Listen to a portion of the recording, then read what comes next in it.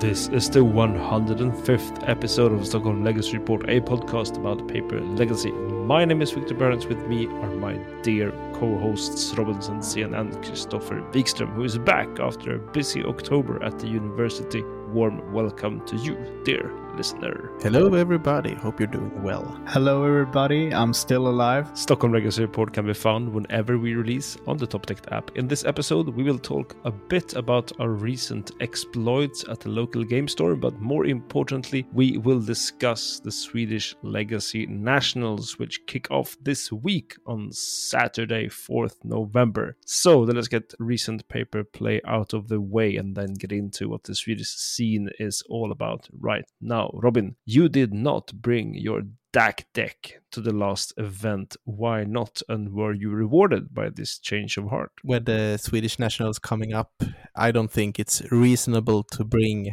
a grindy DAC fade and kind of deck to the Nationals and playing through 6+ rounds with like all the little mistakes and intricacies with that kind of deck. So I thought I'd test out Naya Depths, which has been my go-to deck that has been performing best for me. I got rewarded for playing something that I know. Yeah, you got super rewarded. You did the full sweep, right? Yes, I did. So what were your matches in short? All right, so first round, I'm up against Storm. Always a little bit scary, but things went my way. He goes for a relay in the first game. This gives me a lot of information to examine, and I can see that he has possibility to play a Mind's Desire on his following turn, but that requires his Mox Opals to be able to tap for mana, and he has Mox Chrome. And I have my Liberator in hand, so I spend the whole turn just using 3 mana to kill his Mox Chrome, and that makes him fizzle on his turn. After a few turns, he goes again with an Echo, and he is storming me naturally, like with Burning Wish for Tendrils. And I have a Plow to plow my little Boo that is a 4/4. So I managed to survive the Tendrils. On the following turn, I can kill him with Boo attack. And then we sideboard, and he's on the play, and he starts with a turn 1 Echo, and I have Mindbreak Trap. No. Then he has a land and Mox Chrome in play. So I waste him, and then I play Collector Oof, and then the game is over. What happened when I was gone? Like, I come back and Robin is a monster. Like, no, I love to hear it. You have to get a little bit lucky against Storm. That's how it is. But it was nice to find in the line of killing the Chrome Mox there, I think, because that was not quite obvious. So I was happy with that. And then, like, you have to draw your sideboard cards in this matchup. That's just how it is. Cool. Victor, you played as well, right? I did play. So what was your deck and round 1 opponent? Well, I went for my usual black-red Reanimator, and in my first round, I faced off against Rip Helm. I don't have a lot to say about that. I was done early and got a consolation beer at the bar. Nice. Get these out of the way before Nationals, right? Yeah, it was really no discussion. In game 2, I moved to 4. Yeah. It's like, okay. Doesn't help.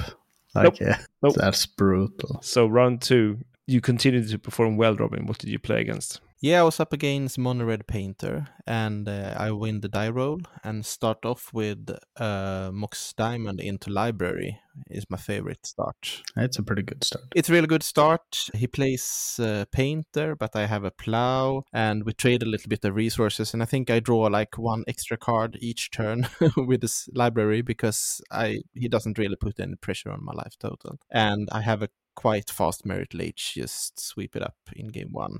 And then in game 2, he is on the play and he starts playing out Grindstone. Then on his second turn, he plays an Urza Saga. And I stop him with the trigger on the stack and FOV. That is Force of Vigor, both the Saga and the Grindstone. Oh. So I gain a lot of momentum there. No shit. Then he plays a Goblin, which I think I Plow. And then I also get to bog his graveyard. And wow. And then Merit Lage. One of the things that I really like with Naya is when you get that Sylvan down that early, like in game 1, it's one of those decks where, pressing, like really pushing to get your life total down is so difficult because Naya is like a very creature heavy deck with a lot of removal. So I think like Sylvan, yeah, that's pretty brutal. Yeah, and so how was your second round, Victor? Well, my second round, I play against Scam.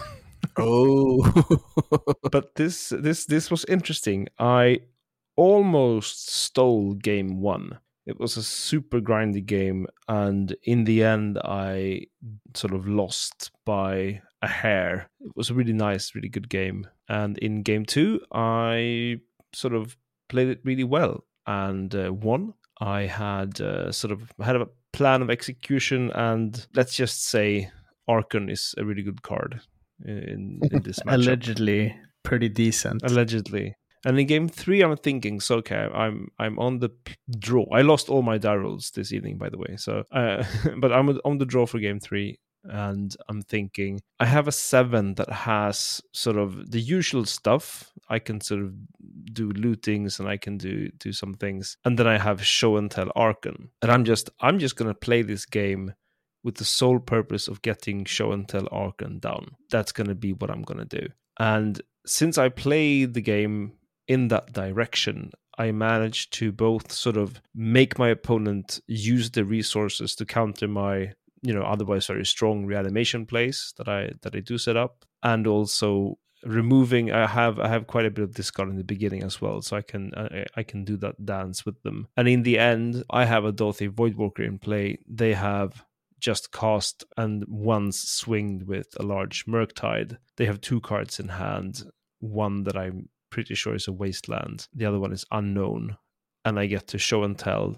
They have no response and nothing to put in. And I put down my Archon. Oh, didn't even put in the Wasteland. I think they just realized that the lights were out at that point. Yeah. So I win 2-1 against Scam. Nice. And I did it through keeping my head cool, playing to my outs, but also sticking to what sort of in the end was the winning game plan. And I was pretty happy about that, because I've been struggling in this matchup, obviously. Yeah. And we had some celebrity visitors at the LGS, right? Yeah. I think this was the champion. This is a very good player, champion of the Northern Championships with this one deck recently. So not just anyone. Yeah, that's cool. But, your sideboard Dauthi sounds brutal against Scam. Like it shuts off. It's as bad against you as it is for them. It's just like very good card in that matchup. All of the troll, all of the scam things, everything it's not really good. It is a really good card, but it's the same though, because you always take that risk. Am I gonna put this if they sort of remove it, if they keep their fatal push in, which they sometimes might do, and then reanimate it? I'm super fucked. Yeah. Or just grief reanimate you. Exactly. But then again, it's something else that they're not reanimate. It's hard. It's a hard matchup. It's very difficult to sort of say this is the line you should go for, because last Thursday before this week that we discussed now, we're not talking too much about that. I lost to Scam basically because I played straight into grief reanimate because I didn't know what they were on, and they used up 2 counter spells to counter discard spells. I didn't in my wildest dreams think that they would have enough resources to do the grief reanimate my stuff dance, but indeed they had. So we often discuss that playing Reanimator, people often feel very stressed against you. It's a deck that can just sort of come and get you, but I have that extreme adrenaline pumping whenever I play against these decks, because they can get you from so many angles, as we discussed. But 2-1, I was happy about that. Your armory is their armory too. So round 3, Robin, what happened? This round, I'm up against Turbodepts, the Bayou version. This is a player that is usually on Scam, so that's what I expect. And I actually mulled to 5, I think, in the first game. Like, you don't really want to mull against a discard deck, obviously, but you also have to have a decent hand. And I think I have something in the ballpark of a Reclaimer, a Maze, and some other lands that might do something. And then it turns out that he's on Turbodepts, and therefore the Maze is really good, because I play the Reclaimer and he has super fast hand with the Dark Ritual into like Thoughtseize, sees only lands, and then the Hex Mage. He has to go for his Dark Depths, but I have the Maze, of course, so I can keep it in check for at least one turn, and then my Reclaimer get to find Caracas to bounce it. From there on, I can take over the game. In game 2, it's a little bit of the same. I have naturally drawn or tutored for all the lands that matters. Maze, Wastelands, Caracas, my own stage to threaten if he plays the depths and all of that. And I just beat down with Reclaimers, swing for 3, or if I had to, I swing for 6. And then he has the final turn when he has to make Merit Lage. And he managed to wiggle through the Wasteland stage things that I have. Merit Lage comes into play. And then when he attacks with it, I see this line that instead of macing, I can make my own Merit Lage and block. And then his Merit Lage is tapped, and I can just wing on the following turn. This matchup is super favored for me, I think. I have all the answers. And the only scary thing is pitting needles from his side. That stop my answers. So 3-0 and 2-0, 2-0, 2-0. So we're going really well. You're slapping tonight. And what about your third round, Victor? Well, in my third round, I'm up against Blue-Black Shadow. It's okay, yes, universe, I get it. And the first game is, and here comes it's a Thursday evening, been working all day, doing the things, the fatigue kicks in, and I make this horrible misplay because I'm about to steal this game. I discard them. They brainstorm in response. I take the valuable counter magic they have, get my Griselbrand down. Next turn I swing. I'm at 5 because I've drawn cards, and I swing, attack them. They go to 13. I go to 12 again. I'm draw 7, and they're oh, but the card I put on top of my hand was deck was an Orcish Bowmaster. So and I'm I do not need to draw 7 cards there. I can just sit. And if they play a removal, I can draw 7 in response, because then they will not have the Bowmaster's mana. But I just don't think, and just walk straight into that. And it happens. I was tired, but it didn't. I didn't feel smart, let's just say. It's very hard for them to beat the 7/7 lifelink, but Griselbrand is the draw 7 spell creature. So naturally, I mean, you haven't really run into that super many times so far. Draw 7 with Griselbrand, and they had 2 mana. So this was a good learning experience. Yeah, and great to do it on a Thursday. And not on Nationals. Yeah, and in the second game, I get them down to 5, but they just take over the game. So I lose 2-0 pretty quickly. And I did get a bit tilted, of course, by that misplay in game 1, but then they played the deck well in game 2. They have the sideboard cards, and again, it's, as we've discussed, it's a deck that has a lot of resources against me. So while I'm not super surprised to lose this game, the way I lost it was not my proudest moment. So I'm 1-2 into round 4, which you sat down at some kind of top table, eh, Robin? On the fourth match, I'm up against Mono Red Prison or Mono Red Initiative. And this is a pretty rough match with all the Blood Moon and Magus of the Moon effects that is running around. And in game 1, if I remember correctly, that's exactly what happens. He plays a Magus, and I can play or fetch up Dark Depths without counters. And at some point, I think I plowed the Magus. Thank God for Moxus in that matchup. It releases the Merit Lage, and I get to swing for lethal because he doesn't really have any flying blockers. Release the Kraken. Release the Kraken indeed. What a steal. Then in the second game, I have a lot of removal in my hand. He has played a Fable that has flipped into the Mirror guy. He also have an Adventurer, his initiative creature. Well, yeah, the Caves of Chaos Adventurer. Yeah. No, he doesn't have the creature, but he does have the initiative. He has the initiative. The initiative is live, and it's his. Sure. So I'm on 5 lands. I have a Reclaimer in play. Only 2 lands in the grave, so it hasn't been flipped yet. And I have 2 removal in my hand. One is a Plow, and one is a Brotherhood's End. And I have 2 red mana, so I can play it. And this is what goes through my head.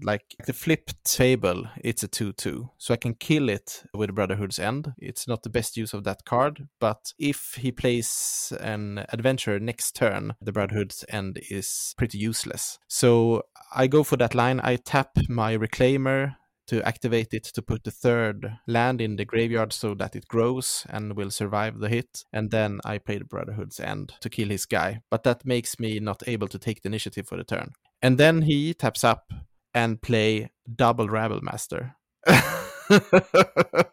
Wow. Wow. Okay. So if I had played it the other way, I would have killed his dude with a plow, taken the initiative with my reclaimer, and then I could have just sweep the board in the following turn. A little bit annoying, of course, but I lose that game. Yeah, but you're You never do. ready for the double Rabble Master.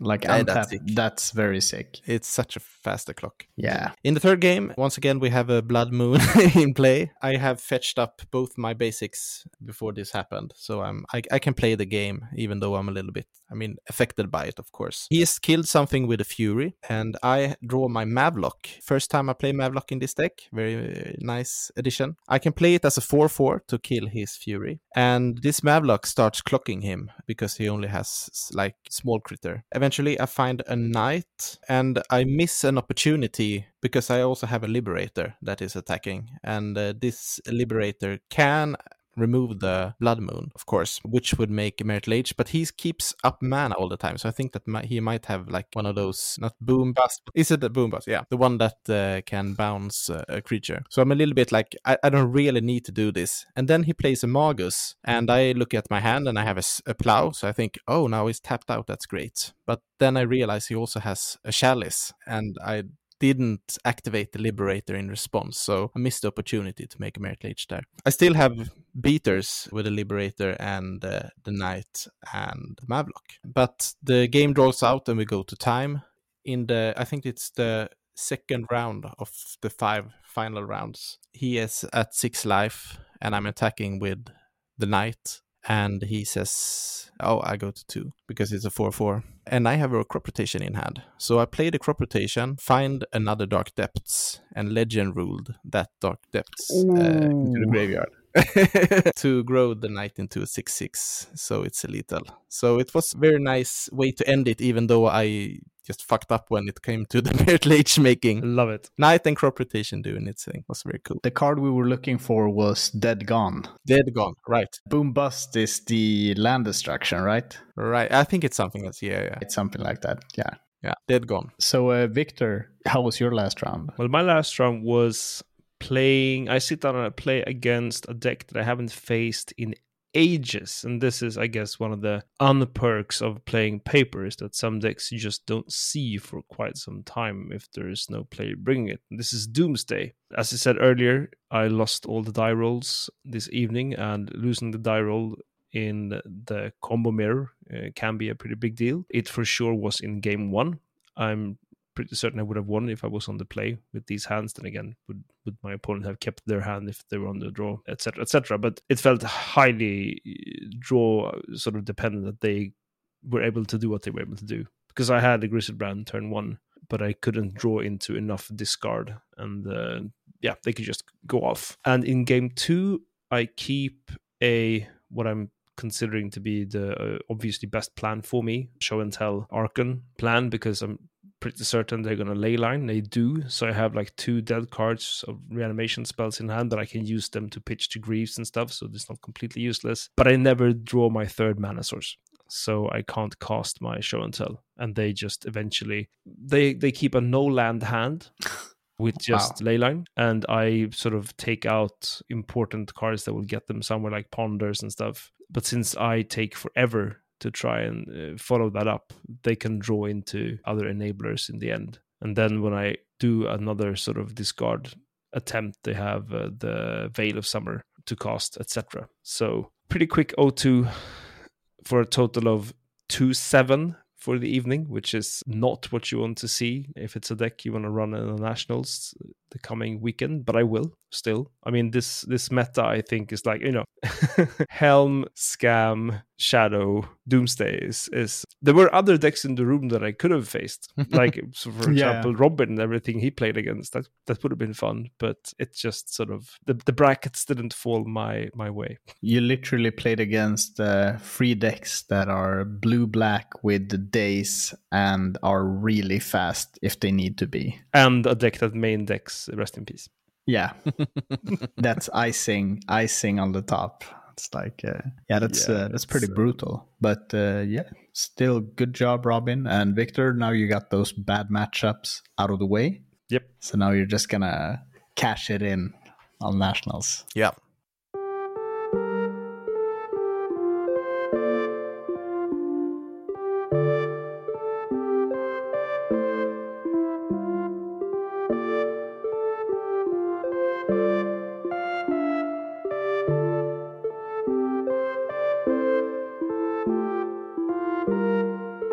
So then, the Swedish Nationals are just around the corner. You listener might be indeed playing this here podcast in the car or on the train going to Borås this weekend. As we are in Sweden, this will be a no proxy event, as is usually the case. We can sort of perhaps discuss that some other time. But it also means that in terms of hard cash real estate value, the city of Borås, which is quite small, will suddenly become the Northern Europe center for tabernacles of the Pendle Vale, especially since it's a card that a lot of people on the west coast in Sweden usually bring to these tournaments. So what are predictions here, guys? What will this tournament bring? Well, for me, I expect a lot of scam decks. I think people will also bring Delver because it's always a good deck to bring to tournaments. Aside from that, I think a lot of proactive decks that don't draw out the games too much. So I think some of the Stompy decks might appear, like the white and red Stompy deck seems really strong at this point. Of course, combo decks and like usually elves make an appearance in the nationals. We have some really good elves players and lands players in Sweden. I'm hoping and predicting not so much control decks because I think the control decks are really control-y and have very few win cons and take forever to play. And I think that players hopefully will avoid playing them because I think my matchup against control with this depth deck is rather bad. So that's my predictions and my hope. Yeah, I actually think we might see a bit of control with these beanstalk decks and stuff like that. But I mean, Lands is a very slow control deck that with the Sphere version and Ursa Sagas can actually be quite fast. But I would definitely expect some beanstalks. But like you mentioned, Bowmaster decks like Scam, Shadow, Grixis, Delver. But I also think that we might see some DNT and 8-cast. 8-cast, definitely. Which I think, I think this will be a pretty Chalice-heavy Nationals. I have this vibe. I think that Stompy decks, either Initiative or just Moon Stompy, is going to be a big part of the meta as well as, 8-cast to counter these scam decks and these Delver decks. So I would definitely be prepared for that. And combo-wise, I think this could be a pretty rough meta for combo, but not if you're going over, like super over the top. And this, by that I mean things like Reanimator or Show and Tell or Doomsday might be good if you force your opponent to have an answer really quick. That might be a good avenue. So that's my take. What about you, Victor? It's hard, of course, but I mean, I think what you guys are saying is that there isn't going to be one or two very dominating archetypes. We are rather going to see quite a bit of everything here. And I think that's sort of a likely occurrence here for a couple of reasons. One is that simply this is a paper tournament with no proxies, so people are going to play what they have. And Legacy isn't the format where the most players sit around with a variety of 8 different decks to choose from, or a meta that shifts quick enough for you to need to have access to a lot of resources compared to, say, Modern, for example, or Standard for that matter. So I think that's going to, in quotation marks, lock people in on their decks that they're usually playing in paper. And that in itself, I think, is going to bring diversity. But I also think that is an argument for the 4-color controlled Beanstalk decks to be slightly more prevalent, because it's something that people have. As is with sort of the Elves decks, of course, it's going to be the new version, Fiend Artisan type of controlly Elves, but they're going to be there still. But again, also, like, people are going to want to play Delver, or they want to play the new Delver, which is the Scam or Shadow decks. There are lots of lands experts in West Sweden. We're going to see them bring that. I think what might not happen is that we might not see as many like Cephalid Breakfast type of decks, which I think are not in vogue currently. But it's going to be a diverse metagame. It's not going to be like 18% Delver. And that's fun. Yeah.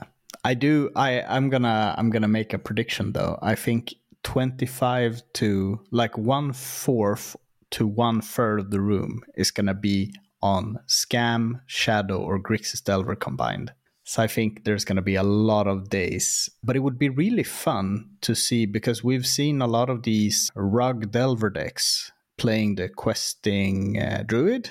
Is that the name? I've seen a lot of lists trying that out, and it would be fun to see some sort of Delver deck trying another angle. I don't think it's as strong, but it feels more grassroots, more the microbrewery Delver archetype. And I'm always a sucker for those. I really hope that one player plays that deck and makes it really far. Yeah, there's an Eternal Weekend coming up in US, so like the Americans content creators are also preparing for a paper tournament at this point. And the Epic Storm just posted tier class rating for some of the decks that you want to look out for there. And some of the decks that they mentioned with a high win percentage that is possibly a little bit underplayed was 8 Cast and some other deck. I don't really remember which it was. And then Initiative, right? Also.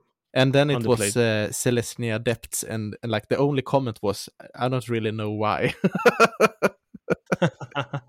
I think they put like that Rug Delver deck quite at the bottom, but I don't know how it performed online and all of that. No, but that's interesting what they dug out of. This is online tournaments. I think they're mostly basing this on is that, of course, none of those decks that you mentioned are Bowmaster decks or Tempo decks in that sense. They're completely different angles of playing Legacy currently. Yeah. But also, I guess, goes to show that few people who are really good at playing decks can also sort of, always go far. It's like in each Legacy tournament, you have this one Reanimator player that performs really well, and then you have the rest of the Reanimators playing at sort of 3-4 results. That's usually what it looks like. That one Reanimator player stepped on the corpses of its brethren to make it to the top. That's also just, like variance going into a long tournament. Reanimator is a deck that can crush any opponent. Put enough of them in one room, one will probably make it, but the average win result will not be super great, especially in a meta I think we might see. But it's also fun, those decks you talked about, the Celestia, the Initiative, and 8-Cast, they are all decks that are not really weak to Bowmaster. Yeah. That's really something interesting. And they're also not super weak to grief like the Scam starts. I mean, it never feels great for anyone, but those decks can really rip from the top. And I think that's a powerful thing. I told Victor earlier that I really think that he should start labbing his post deck a bit more, because I think that might be really good against Scam. Yeah. We'll see. Yeah, we'll see. I have put in an order for the latest uncommons that are the vogue of this deck currently. So after the tournament, I'm going to be playing Cloudpost for a while in the winter. But I'm going to make one prediction that sort of I would bet a very pricey beer on this, is that we will see one and only one deck that will have more than one copy in the top 8. That's an interesting prediction. And that, my friends, is all we have for this episode. We, of course, look forward to recording the next one, which is going to be about what actually happened in Borås this weekend. If you're going to the Swedish Legacy Masters, let us know in Discord. We're going to post information on which bar we are heading to for the post-tournament talks Saturday night. There's a link in the episode description. In addition to Discord, you can find us on X at STHLM Legacy. We're also on that platform personally. Robin, where can the listeners read more about that sweet 4-0 feeling? You can find me on X. I am Jacka_Bow. And I'm Monolith MTG. And you can find me as Disco Drogo. And that is the end of the 105th episode of Stockholm Legacy Report. Thank you, Robin Sensén. Thanks, Christopher Wikström. I am Victor Bernhards. Many thanks to you for listening. The great and mysterious Furnace has written music. You can find more of their work on Spotify. And until our next episode, a bit of a foreboding here, keep hope.